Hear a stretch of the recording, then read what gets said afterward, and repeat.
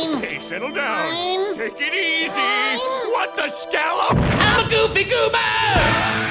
Hello to all of you goobers out there. My name is Zach Clint, and welcome to the Fantasy Football Goobers podcast, episode number Brett Favre.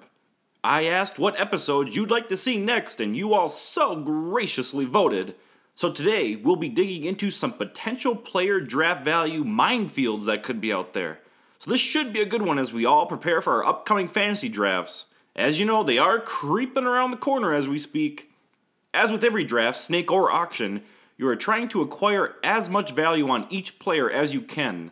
The players I will highlight in this episode are all guys that might have a discounted draft day price tag for various reasons, be it because of injury, suspension, or other players behind them are kind of getting that new hotness.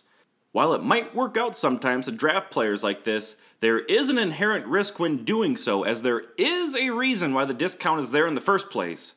Spoiler warning, about half of the players I'm going through are off my draft boards, but there are a few value landmines that I am willing to take a little peek-ski at if the value becomes too much to bear for my mortal soul. Essentially, these are all players that are the Doug Baldwin of 2019. Tons of fantasy players drafted Doug Baldwin last year, knee issues in tow, solely because he happened to drop to the 4th and 5th rounds. Not many people wanted Doug Baldwin per se, but fell into that trapped way of thinking of, oh, my cheat sheet says he's a $35 wide receiver, and right now it's looking like I could hop in and get him for $20. What a deal! So today, I am here to advise you on players like that, just so you know the inherent risks you could be undertaking, and if I would personally do it myself. Because as they say, if all of your friends jumped off a bridge, you would too. Before we cross that bridge, we'll go over some news right quick. Not too much to go over considering I've already gone over the Melvin Gordon situation in my last episode. Nothing has come out that changes my stances that Justin Jackson is the RB to own if Gordon continues to hold out into the preseason. Jackson easily slots into a $20 to $25 price tag if he's a starting back in that offense. Again, if I was a betting man and had to choose one side, the Chargers are going to get this deal done as they have the money and are particularly on their last leg or two of the championship window that they have. Having Gordon, a running back that can do it all and might even sit under that elite classification, is only a plus for the Chargers. But granted, I'm not in the front office having to make these decisions, so my opinion is about as much of consequence as any other Joe Blow couch GM. So, take it for what you will. That's really all I got for news. Pretty much everything else is either a fluff piece or coach speak. So until we get into training camp where the walking can back up the talking, then I'll start buying and selling it then. Everything has pretty much been covered by other analysts as well, so, I'll just kind of be echoing their arguments. Trust me, I'll get into more news as we go along, but for now, I'm a hop, skip, and a jump to some fluff pieces of my own. Ironic, I know.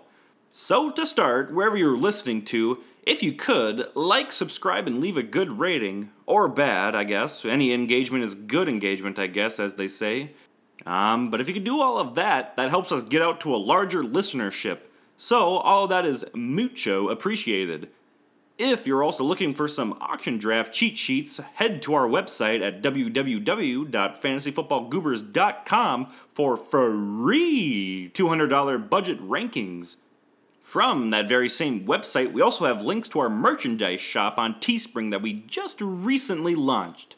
So, if you want to grab some goober swag, head over to the storefront on Teespring and grab some merch. As with all of our donations and profits this season, half of all proceeds will go directly to the National Suicide Prevention Lifeline. So not only are you helping me out, but you're helping a great cause out as well. Nothing is ever expected, but all is appreciated. Finally, in the next week or so, Polly Sleepers will be releasing consensus rankings on his site, and little old me got to participate. So make sure to go check those out once they drop. Give Polly a follow as well in the old Tweeter machine, as he's a great guy and he's helped me every step of the way to get me to where I am today on the old Twitter. Also follow us on Twitter as well, as I try to answer any and all tweets that are sent my way. I'm more than willing to give you a piece of my mind. So, our handle is @FantasyGoobers, and ask a question spicy enough and it might end up on one of these episodes in our mailbag whenever we open it up. So hopefully I didn't ramble on for too long, and if you skipped through that, welcome back, boys. Let's get into the meat and potatoes. So, for the potential value landmines here, we'll kick her off with the most prominent and talked about potential value landmine this coming season in Todd Gurley. As we all know, Gurley is dealing with arthritis in his knee and is both sure and unsure personally about his availability for the coming season.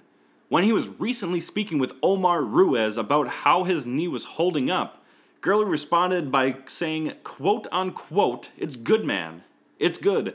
But then followed straight after by saying, "Hey, we're going to find out in training camp, So even when he's trying to be positive and kind of quell some fears about his health, he instead only piles on the concerns for all of us potential owners. As it's been gone over multiple times already, the issue stems back mainly to last season in the NFC Championship game and Super Bowl, where he had a combined 14 carries and 2 receptions in the 2 biggest games of the season, and life for that matter. It just doesn't make any sense that the Rams wouldn't play the guy that just rushed for 1,271 yards and 17 touchdowns and caught 59 passes for 580 yards and 4 more touchdowns during the season unless there was something seriously wrong. Pretty much everyone saw through the Rams' smokescreen at that time when they said that it was just knee soreness, and now look what it's become. From their moves this offseason, it is clear as day that the Rams themselves are hesitant with their $60 million investment from a year ago. While they did let C.J. Anderson walk during free agency, they just so happened to match Malcolm Brown's $3.25 million offer sheet from the Detroit Lions, which was an eyebrow-raising move. Come April, they also spent considerably high draft capital on Darrell Henderson. It's important to remember that the Rams didn't have a first-round pick in the 2019 draft, so a third-round investment on a running back position with their second overall pick in the draft also should raise all kinds of red flags and sound off a bunch of little buzzers that the Rams are in fact not confident in giving Gurley a workload equal to the one he's had in years past. As an effect of all of this little hubbub, Gurley's draft value has plummeted all the way down from being the cherry on top at around $60 after averaging a meaty 25 fantasy points per game last year to around the RB7 to 9 value. Right now, Todd Gurley can be had for around $40 in some cases, which is absolute bananas. In my personal opinion, I think the pendulum has swung way too far into the negative direction.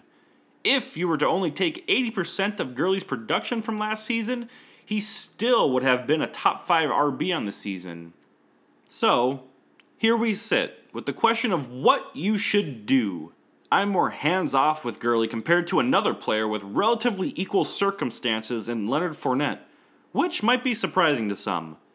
I see them as potential value landmines in the sense that if they only fall to a $50 price tag, which would be a $10 value, that isn't a steep enough discount to justify me taking Gurley. In snake drafts, I would have Gurley 100% off my boards based on round costs. But that's the beauty with auction drafts. Cost takes on a whole new meaning.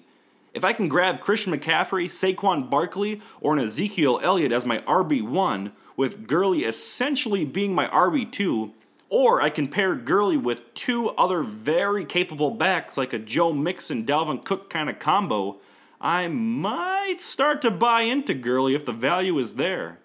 For an example, in my home auction 3-player keeper league, I am keeping Christian McCaffrey and James Conner for a combined $44 on a $200 budget.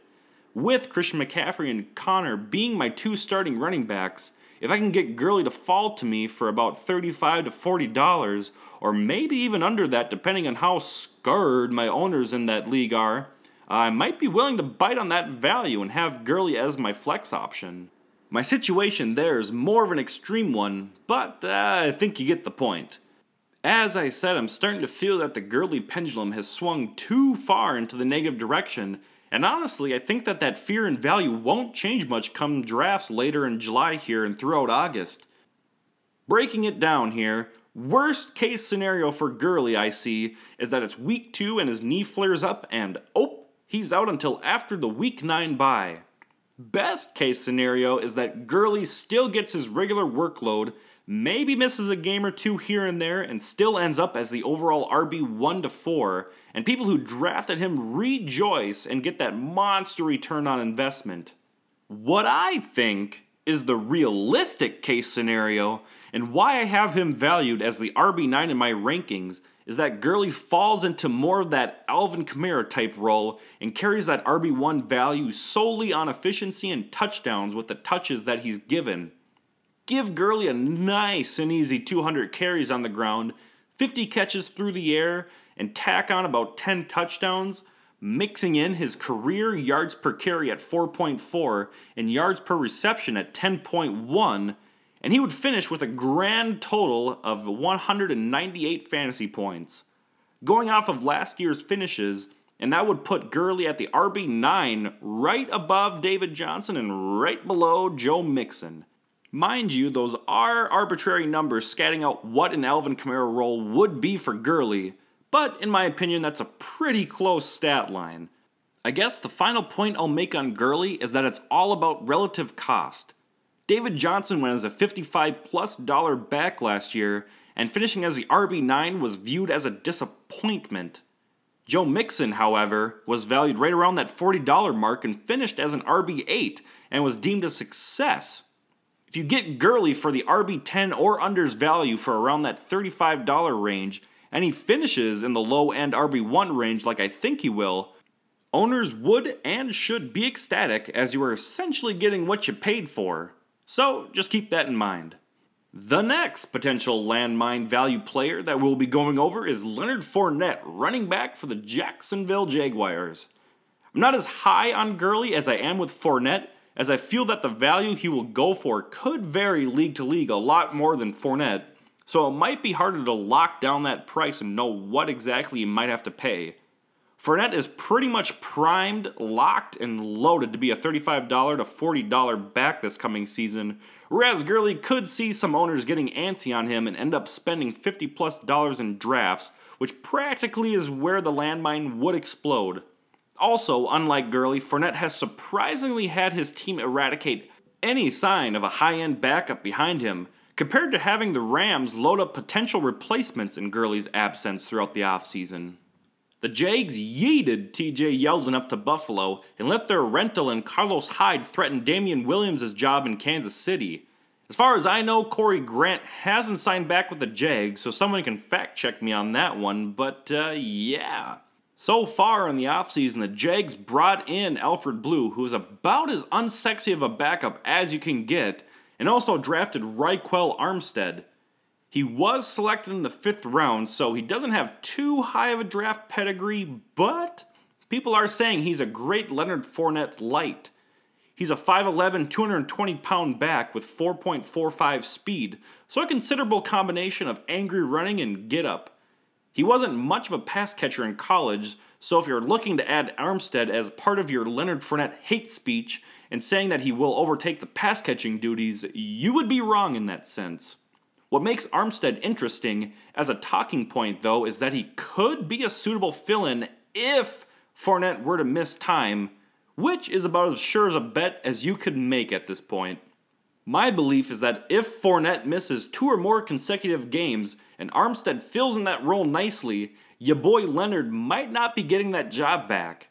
I would be remiss if I didn't mention Fournette's off-the-field issues involving an arrest for driving with a suspended license and his on-the-field issues by getting suspended last season for tossing hands with the Buffalo Bills. Off the field, he's been a nuisance, but on the field, he's been... I guess let's put it this way. When he's played, he's super fantasy relevant, but especially last season, he was only relevant due to the sheer volume of opportunities he was given. His game-by-game fantasy points week 9 on after he returned from his hammy issues start off hot with 25.6 points in week 9, 21.1 points in week 10, 24.3 points plus a few hands to the face against Buffalo in Week 11, then skipped Week 12 due to suspension, and from there he kind of proceeded to poop the bed with 5.1, 7.9, and 14.6 point games to close out the season. Mind you, the season was pretty much long lost at that point, so many Jaguars were just kind of cashing checks. In games that Fournette started and finished last year, he averaged 23.5 touches per game, which is all that you could ask for from your starting running back. But even with that immense volume, he could never seem to unhook the plow, as he only mustered a 3.3 yards per carry stat line to go with the 3.9 that he had a year prior. In 2017, if you were to take away his 90-yard touchdown run, his yards per carry dives from that 3.9 down to a 3.5. Where you have Kamara on one end of the spectrum getting lesser volume and massive efficiency, Lenny is on the complete opposite side getting oodles of volume with little efficiency. Throw in the fact that Fournette has started and finished only 56% of his games in the NFL so far, that being 12 his first season and essentially 6 the last, and you got a very high risk pick sitting at your doorstep. So, why would you even venture to try and open this present up? Well, you now get the promise of Lenny getting more passing work if and when he plays. With Yeldon out of that offense, you have 78 targets and 55 receptions you could possibly be adding to Fournette's 25-ish he's gotten over the past 2-year span. Realistically, Fournette should be seeing that 25 touch per game average stay steady, which is amazing for fantasy owners. If you're looking to invest in Fournette or Gurley this year, I don't normally do this, but I would seriously consider investing in their handcuffed as well. If you can lock up 25 opportunities per week with each backfield for your fantasy squad, you should find yourself in green pastures. Armstead can be had for free, and Henderson, while pricey at around $15 and $200 budget settings, could easily find second half league winning status if anything were to happen to Gurley. There is value to be had here, but in your draft, I think it's almost imperative, like with Gurley, that you get one of the top tier backs to pair with Lenny, or you straddle him with 2 solid RB1 upside players and plan to roll Fournette out in your flex weekly. All in all, I'm in on Fournette and am willing to take that risk if he falls to the $30 to $35 range. He's primed to be in bell cow usage, and at that price, it's 100% worth the risk, in my opinion, to shoot for RB upside with the position so scarce on the whole of guys that you can bank on to get 20-plus touches each week. Now, moving right along, come with me as we go and throw some shade at the 2011 wide receiver draft class. More specifically, AJ Green of the Cincinnati Bengals. Green is coming off of some Tootsie Toe issues that forced him to miss 7 total games last season. He averaged about 14 fantasy points per game in 2018 and was actually on pace for an 86 catch, 1,200 yard, and 10 plus touchdown season. But you know, that didn't happen. He hasn't put up a season of 1,100 yards plus since 2015, which is starting to seem like a distant memory at this point. What I'm trying to say is, at age 31, maybe the years past of AJ Green being a sure bet top 6 wide receiver are gone. Now, I will grant you that an upgrade in the Bengals coaching staff getting rid of Marvin Lewis is a definite upgrade, but typically new offensive coordinators such as Zach Taylor, great name by the way, take around about a year to catch on. Andy Dalton is still Andy Dalton, and as the boys on the Around the NFL podcast say, he's the most average of average quarterbacks as you could have in the league. Joe Mixon will be good, and I hope so, considering he's my RB8 in my rankings, but the whole kicker to this machine is the offensive line. A line that was ranked 27th in 2018, according to Pro Football Focus, improved by adding a stud tackle in Jonah Williams in this last draft, but as quick as he was in the building, he went right on out as he's expected to miss the whole season due to an injury.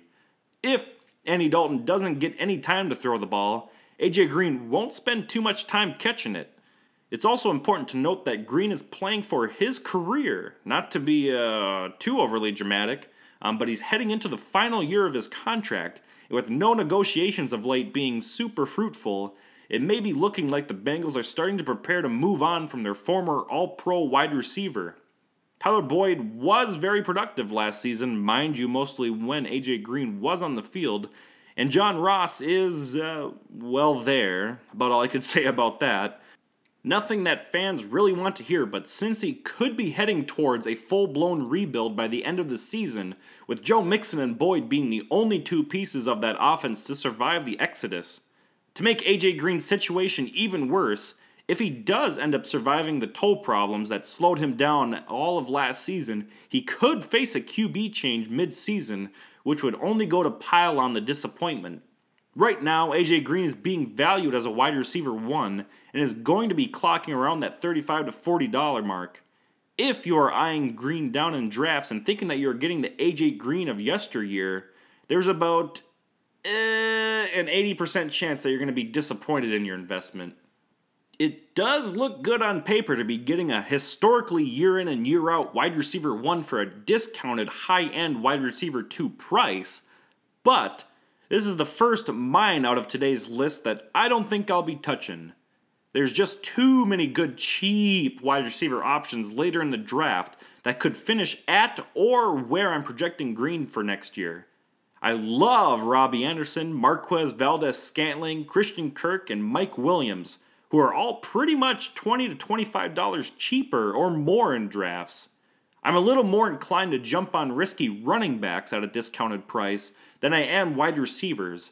Starting running backs are so scarce, and if it comes down to it where you need a guy like Fournette or Gurley with some injury concerns, I'll roll the dice if the rest of my RB stable is secure in auction drafts.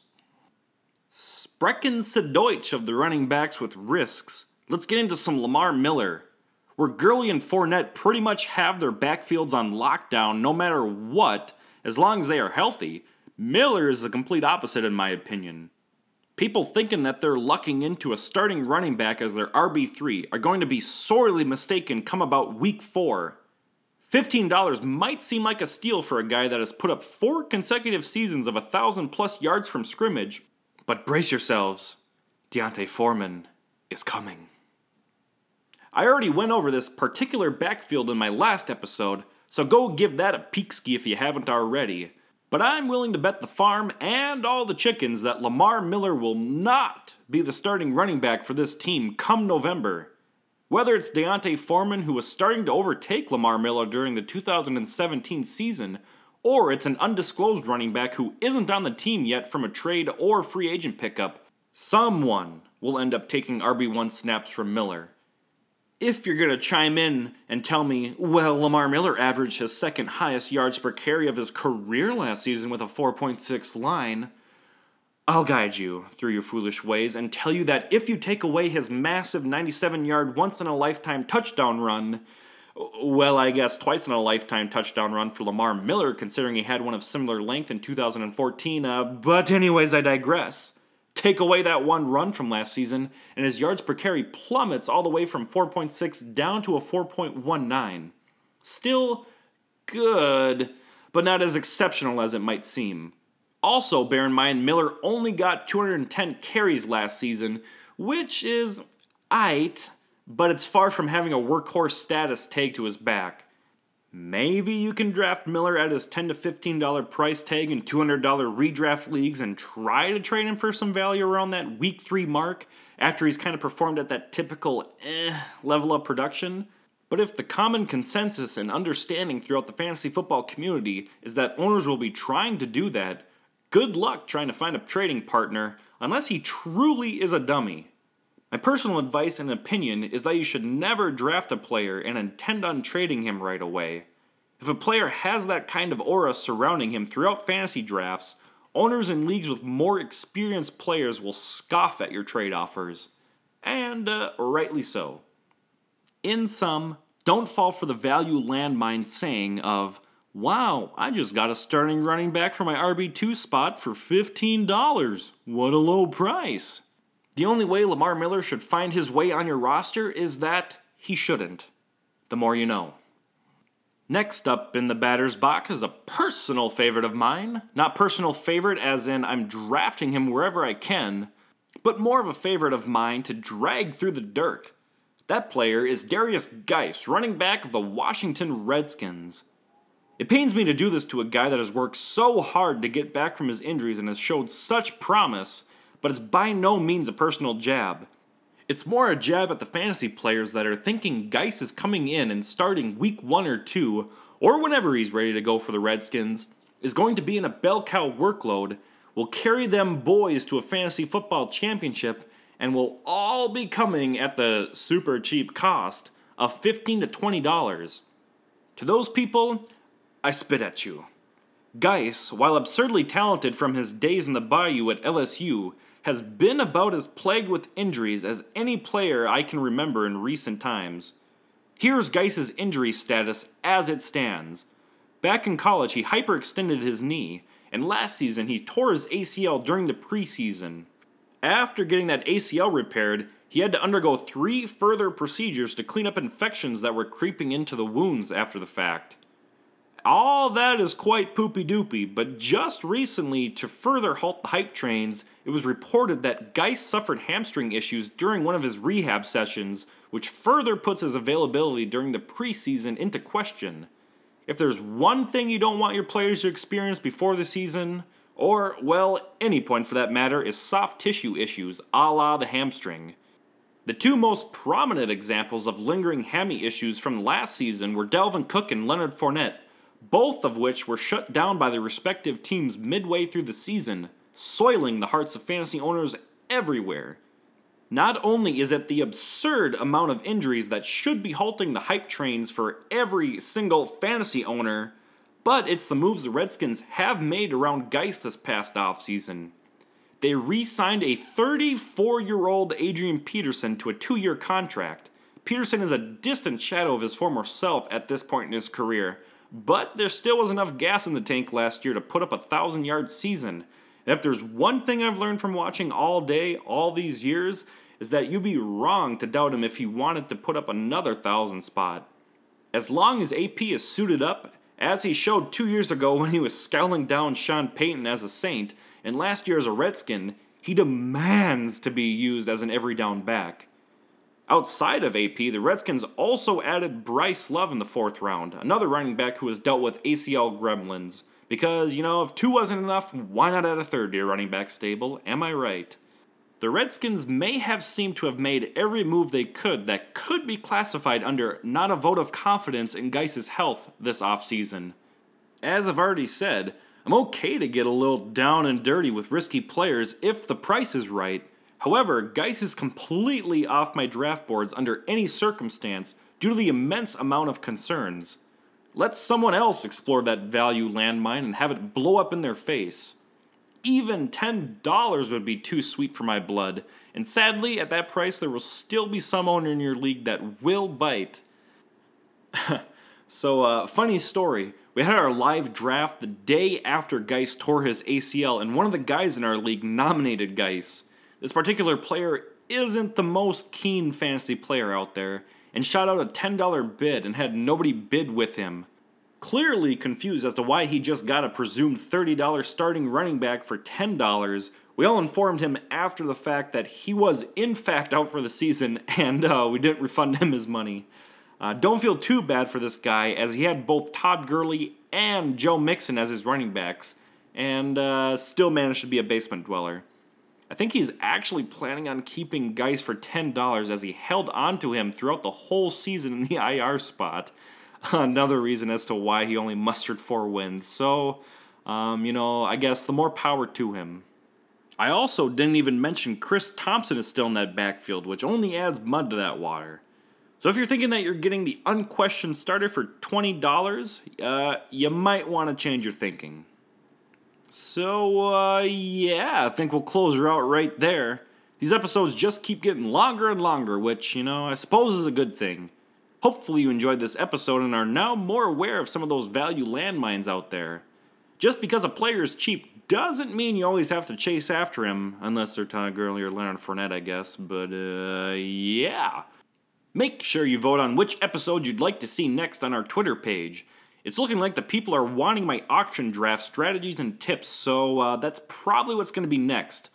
I'll probably release it in 2 to 3 parts, I'm thinking, depending on how long it gets. And I'll be going over what I think are the best league settings, how I draft, how I bid, all that good stuff, yada, yada, yada.